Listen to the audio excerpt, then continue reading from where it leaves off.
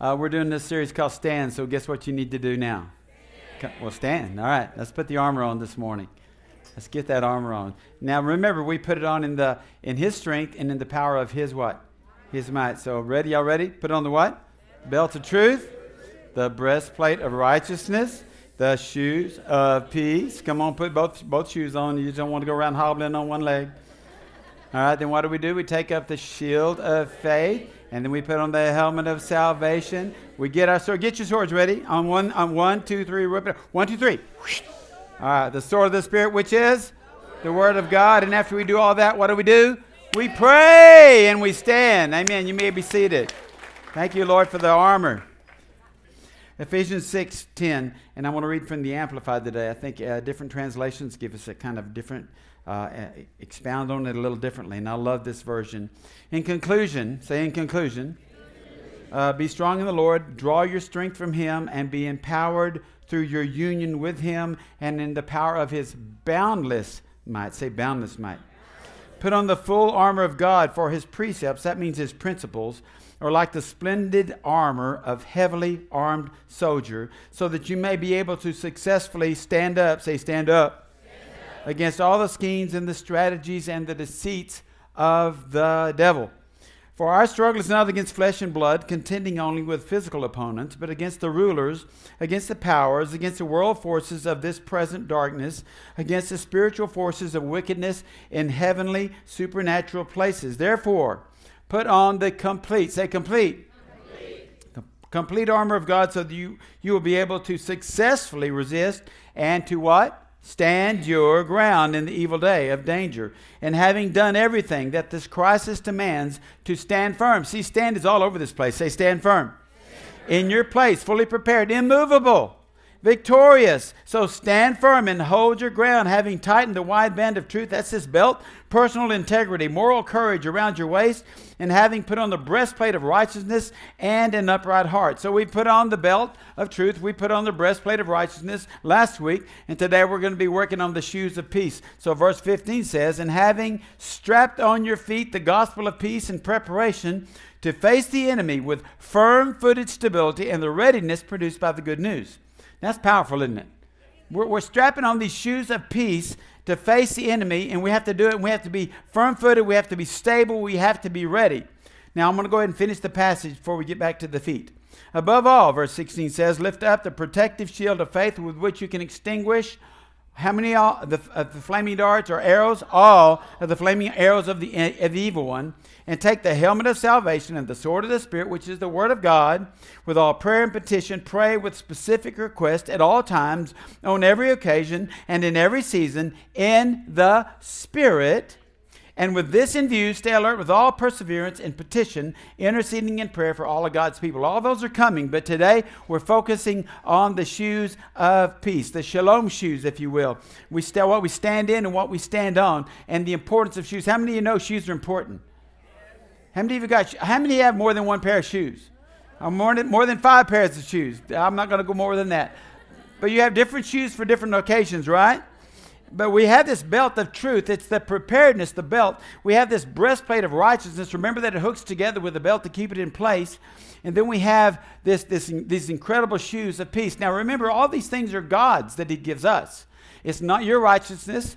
It's not your peace. It's not anything that we have manufactured. It's everything that God has given us. And we have to be in His army to receive His armor. Amen?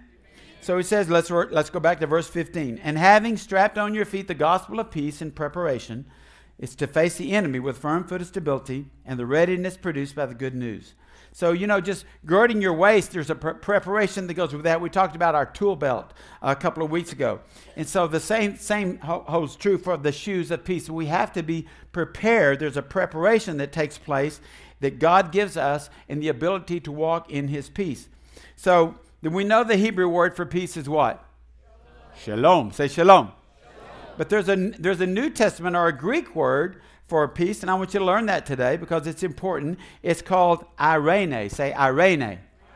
It's E-I-R-E-N-E, but it's pronounced irene. Irene, and that it almost means exactly the same thing. When you go and read scriptures that have been spoken or been recounted in the New Testament from the Old, it will take the word irene, where there was the word shalom in the Hebrew, and it'll apply it to that same verse.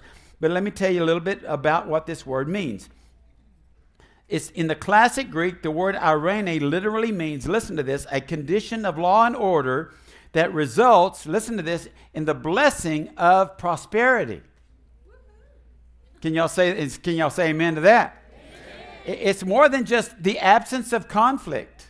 It's more than just the peace that we know that, oh, everything's okay, everything's good. It also brings with it a blessing of prosperity. It brings a blessing of security. It brings a blessing of protection.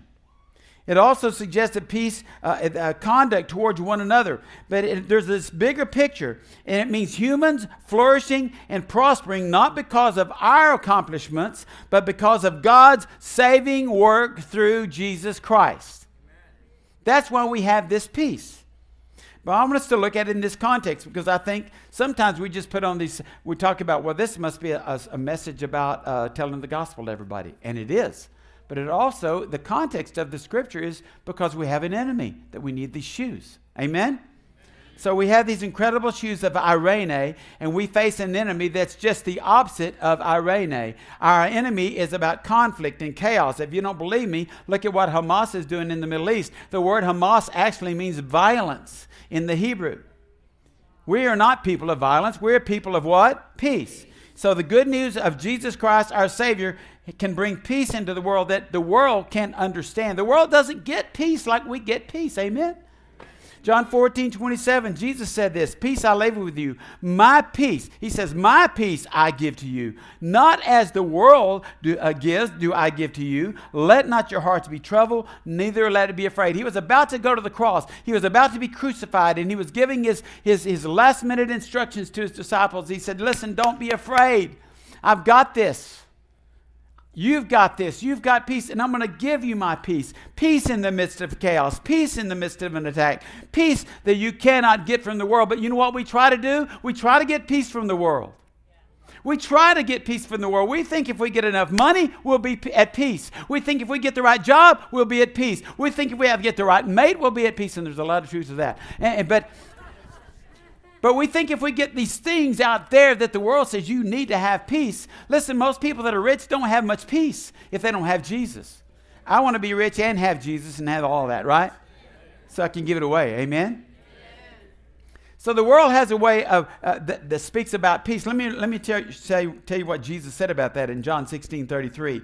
This is Jesus. This is in red. These things I have spoken to you, that in me, say in me, you may have peace. In the world, this is what the world will give you. You will have what? Tribulation.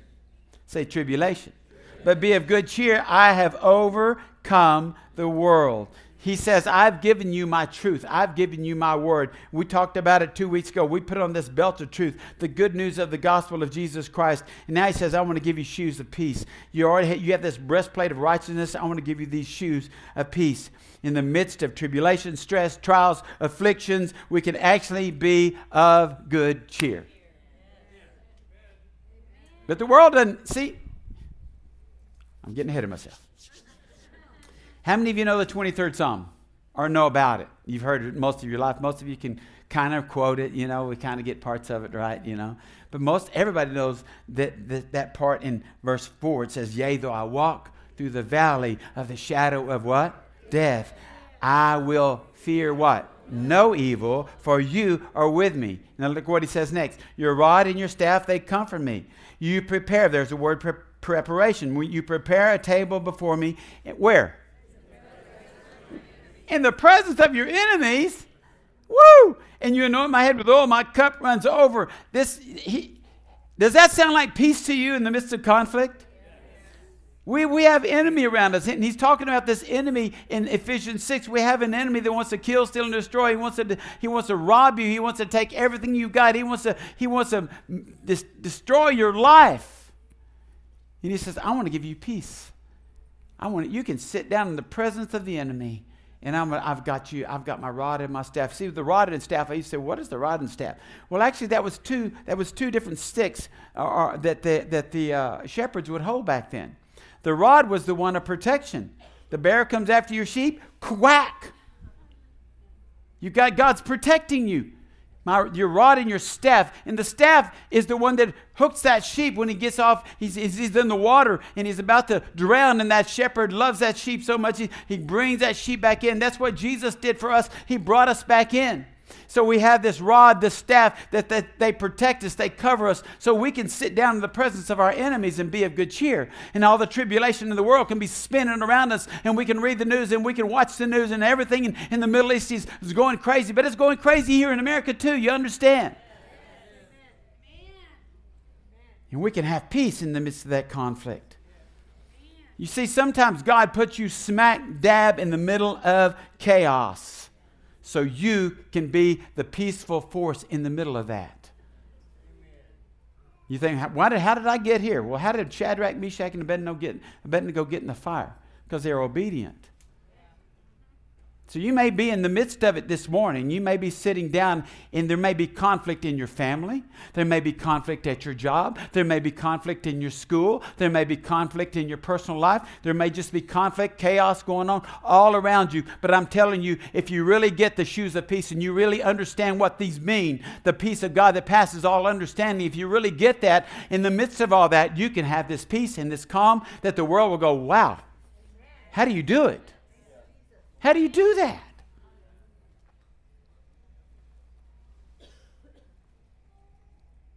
That's why we need to armor up every day. That's why we need the whole armor of God on, including the shoes of peace. We have to be prepared with this good news. It reminds me when Jesus was in the boat. Y'all remember that story? He was in the boat and there he was asleep. I loved these pictures that he was showing me as I was talking about. I was preparing this sermon for peace. And it says in Mark 4, verse 37, and a great windstorm arose and the waves beat into the boat, so it was already filling.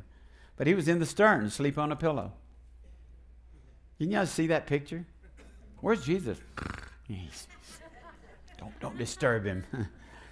And they awoke him and they said to him, Teacher, do you not care that we are perishing? Doesn't that sound like us sometimes? We get in the conflict, we forget about our shoes of peace, and so when we're in the middle of the conflict, oh, Jesus, where are you? Where are you, sleeping?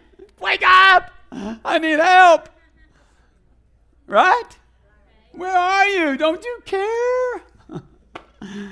Oh, my goodness. And they woke him and they said, don't you care? And then he arose. He stood up. Can you see that? Can you see that picture? Whoosh, the waves, the wind. And he just like, okay. All right, what do you guys, what's going on? Why are you so upset? He arose and he rebuked the wind and he said, peace be still. Wow, wouldn't you like to have been there? Not just see the movie, just to have been there. And again, when I get to heaven, I want to see the real. I want to have a remote control, and I just do whatever. I'm going to type in Genesis, when I boop, boop, boop, boop, boop, see the real thing in whatever the color is going to be amazing. And the wind ceased, and there was a great calm. You need calm in your life today. But he said to them, why are you so fearful? How is it that you have no faith? So I don't know where you're at this morning, what's rocking your boat. I don't know what the windstorm is that's coming at you. But you might need this peace today. You might need to know that Jesus really does care about where you're at right now. Because he really does. I mean, if he cares about a sparrow, do you think he cares about you? If he can number the hairs on your head, and it doesn't take him long to count some people's hair. But if he knows that, don't you think he cares for you? Seek first the kingdom of God and its righteousness and all these things, all the stuff that you think you're worried about and you're concerned about. He says, I've got this. It's the peace that passes understanding. Ephesians 6:15, I want to read it again. And having strapped on your feet the gospel of peace in preparation to face the enemy with firm-footed stability and the readiness produced by the good news. It's a firm-footed stability. Not wavering, not tossed to and fro by every wind of doubt, it says in James. Roman soldiers, they had these shoes. They had shin guards, they had spikes. And if you watch sports of any kind, you know how important the shoes are. I mean, people are making billions of dollars just selling shoes, tennis shoes and athletic shoes, right? And shoes are so important. So I wanted to show you something about the armor and what these shoes look like. So when we go into battle, we need to have the shoes of peace on, that like similar to what the Roman soldiers had. So if you can throw that picture up there, that first picture, what kind of shoes do we need? What is that? Wow, what is that? Platform shoes. Oh man, how many guys are old enough to remember platform shoes? Made you feel 10 feet tall and bulletproof? I'm telling you, you don't want to go into battle with that guy with platform shoes on. That is not the guy. That's a wrong. I don't know where. Richard, take that off. Show the right picture. There it is. Oh, no. Yeah, I can just see going into battle in those.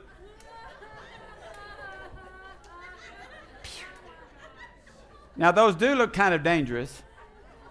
I know some women that they could put that through your... Yeah. That's the wrong one. Let's see the right ones. I'll just see if y'all are still watching. Now, there's a picture of the Roman soldiers' sandals. Okay? Now, I just picked that one. That's their summer attire because they were open. Guess why they were open? So they wouldn't get foot fungus and all the heat and all the things. And they had thick soles so they would last a long time. But in the wintertime, they were solid. But they were basically the same shoe, except they just allowed for different types of weather.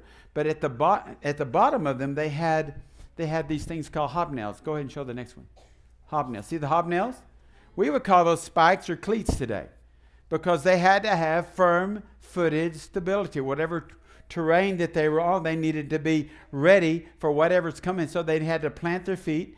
And listen, if a soldier came and you were in the street and you were being unruly, all he had to do was step on your toes. And he could get your attention really quick. Thank you, Richard. Those other things he didn't actually mess up. I did that on purpose. Okay. I'm sure you didn't know that. You know, in football, have you ever seen a football game and you see the runner, he's trying to make a cut and he slips and falls? Anybody ever seen that? Kellen, you ever done that? Slipped and fell? Have you ever seen them go to the sidelines and change shoes? They do. They actually go and they'll go, or they may at halftime if it's raining or something. Back in the day when they had actual dirt on the fields and grass, they used to change their spikes, and they'd wear some long spikes because they couldn't get a grip because of the mud. But see, they would have to change them to change their footing on the different types of terrains that they were facing or that they were playing on. And in the same way, when we talk about sports, in baseball, have you ever seen a batter dig in? And I'm going to go ahead and make a bold prediction. One of the Texas teams is going to the World Series. Okay. You can go ahead and take that to the bank, you know. But when a batter gets up to the plate, guess what they do? You ever see them do that? And they got these spikes on them, and they're digging in because they've got a certain way that they stand at the plate like this. And I always have my elbow up because this boy Mickey Mantle did it, you know. But they dig in at the plate. Or if they're at first base, they've gotten to first base and they're about to steal a base, guess what they do? They get out there and they get their feet ready. Man, they're digging in because they want to have a good start. You're seeing track runners. They have these spikes in their shoes. So when they're in the blocks, that they can burst out of those blocks and they can grip the ground so that they can fly down that track. So what this was telling me, the Lord was showing me, was we have an enemy that is schemes and strategies, right? And the wiles of the devil, we have to be prepared for them because he has different types of attacks that he gives us. So we need to have the right kind of shoes on.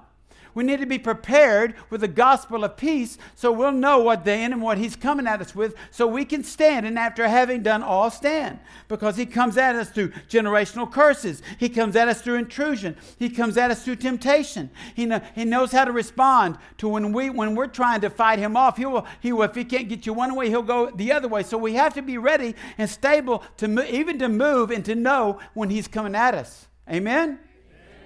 So we have to know the schemes of the devil. Let me show you some things real quickly. In Genesis 3:1, the devil. This is how the devil works. Oh, you just got to know this. He twists our words. He says, "Now the serpent was more cunning than any beast on the field which the Lord had made, and he said to the woman, Has God indeed said, You shall not eat of every tree of the garden?" He twisted the words, and that's what he does. When God gives us a word, and we hear this word, the enemy tries to come and twist it. So that isn't really what God said. That's what he'll tell you. Oh, he didn't really call you to the ministry. Oh, he didn't really call you to go out into this and meet that person and speak life to them. Oh, he didn't really say to give that homeless person $20. You know what I'm talking about? God will speak to us, and the enemy will immediately try to steal that word. So we have to be prepared for that. Listen at this.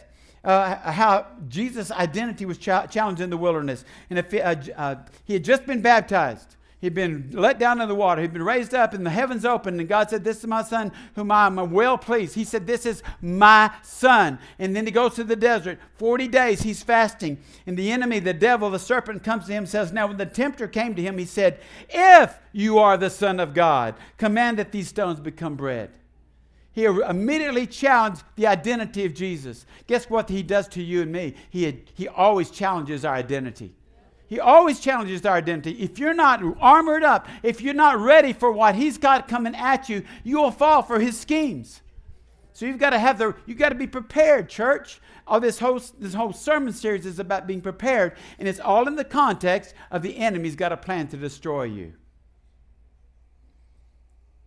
Think about how Jesus had to deal with the Jewish people, that they had believed the lie of the enemy. John 8:44, Jesus says this, you are of your father the devil, and the desires of your father you want to do. He was a murderer from the beginning. He does not stand in the truth. He does not stand in the truth. Okay? We do. Because there's no truth in him. When he speaks a lie, he speaks from his own resources, for he is a liar and the father of it. So when God's speaking, listen, the enemy is going to come and try to bring a counterfeit. He's going to try to bring a lie. He's going to try to sow some doubt into what God's speaking to you. You need to know. You need to be ready for those lies. How did the devil get to Judas? Through greed. He thought, I've got to hold on. I've got to have the money. 30 pieces of silver. Yeah, that'll do. I'll give up Jesus for that because I'm not so sure about him.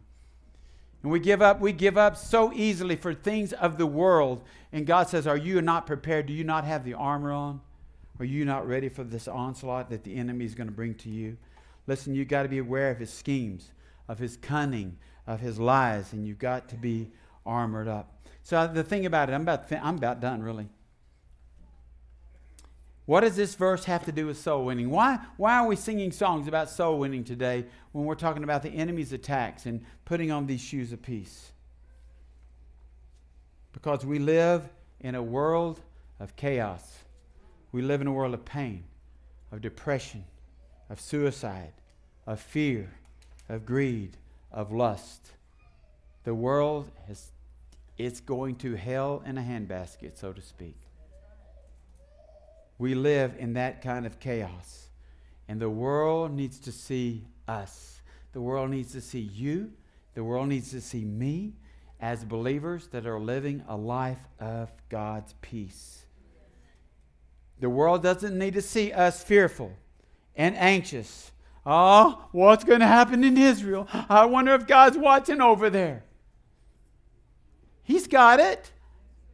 He's got it. Oh, what are we supposed to do now? This is happening. No, he's got it. And guess what? We've got him. And we have the peace within us. We don't have to worry and go to bed. I don't know. I need to pray. I hear all these things, guys, and I'm not against end times prophecy and all that. But here's the thing. When you hear end times prophecy, what did it do to change your life for today? Are you going to live differently today because you know what's going to happen in 10 years? Listen, no, we got to live today like today's the last day. We got to live today like he could be coming back today. It's great to know all these things, but we've got to mandate. There's a world that's lost and going to hell, and we've got to show them the peace that passes understanding. We've got to show them that we're peaceful in the midst of the conflict. I want to close with this passage, and it's not short, but it'll take me about 5 minutes to read it. It's in Acts 16. God said, this is the one. Paul had just cast out a demon out of a young lady that was making money for her master. She was like a psychic, you know. And the devil was using her, and they would use this woman, and she was making them money. And Paul finally got fed up with this to get out of her demon. And they arrested Paul because, man, when you mess with somebody's their income and their money, and their livelihood, they're going to get upset. Okay, they were upset. They had him arrested. He and Paul and Silas just happened to be a sidekick, so Silas gets to go to prison with him. And so they're put in prison. They're put into the inner part of the prison because that's the safest place to keep them from getting away.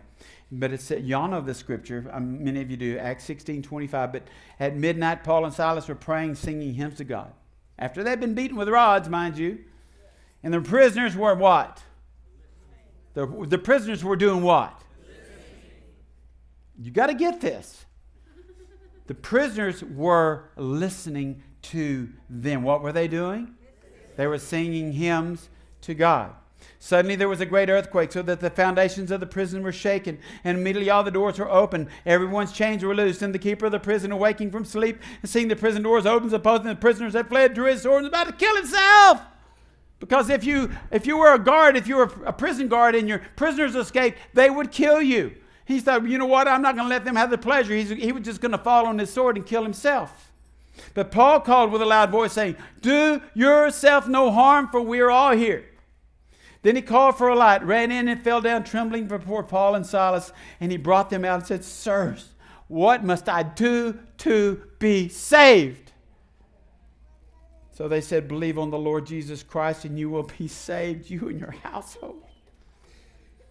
Then they spoke the word of the Lord to him and to all who were in his house. And he took them the same hour of the night, and he washed their stripes. He cleaned them up, all the blood, all the flesh where they had been beaten. He washed their stripes, and immediately he, the jailer, and all his family were baptized. Y'all hear that? All his family? Now, when he had brought them into the house, he set food before them, and he rejoiced, having believed in God with all his household. Now, I want to ask you a question. Do you think Paul was armored up that day? You think he knew? You think he was ready for the attack of the enemy? He didn't know that he was going to be arrested that day, more than likely, but he was armored up. He was ready. He had the peace that passes understanding. He said, you can whip me, you can beat me, but I'm going to praise my Savior. And you think, well, what does this have to do with evangelism, Pastor? Because that's what the world needs to see in us. Not whimpering, complaining, griping all the time about everything, but praising our Savior in the midst of the chaos, in the midst of the trials, in the midst of all the junk that's going on in this world.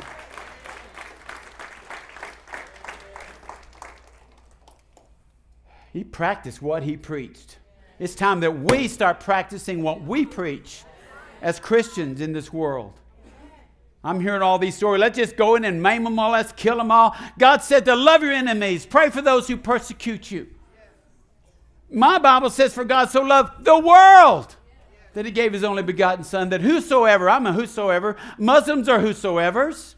Whosoever believeth in him. They need to see Christians rise up in a faith, in a walk, in a power, in authority, in love, and in peace like they've never seen before. We got to get this mentality out that we're eye for an eye and a tooth for a tooth. Church, that is Old Testament thinking. That's not grace thinking. Listen, how we respond to the enemy's attacks is your testimony. How you respond to the enemy's attacks, how you respond to the word of cancer will be your testimony. How you respond to the word of divorce will be your testimony. How you respond to the word of bankruptcy will be your testimony. Y'all hearing me? Yes. Are you hearing me? Yes. Oh God, where are you? Are you asleep in the boat? Help us. You're letting us perish. Is that your testimony? Or God, I know you got me. I know you got this, Lord. I might need to repent. I might need to do some things, but God, I know ultimately you love me. You want the best for me. And if they kill me, if they chop my head off today, the second they do it, I'm in heaven. I'm with you, Lord Jesus. We got to move past this mentality of this whining, crying, all this crazy stuff. Because we got the shoes of peace. The gospel, the good news of Jesus Christ. It's Him. It's Him. How you respond to the enemy's attacks just may be a catalyst to winning someone else to Jesus, or it may be a catalyst to pushing them away. You hear me? The other testimony, the weeping, the crying, I don't know. God's forgotten. He's forgotten about me. That will not bring one person to the kingdom of God. They're going to go, is that your God? I don't want him. That's your God. If he's asleep in the boat, just let him sleep and I'll just go out and do my own thing. And that's what we see in the church do today. The church has got to wake up. That's us. We got to wake up to the fact that we are world changers.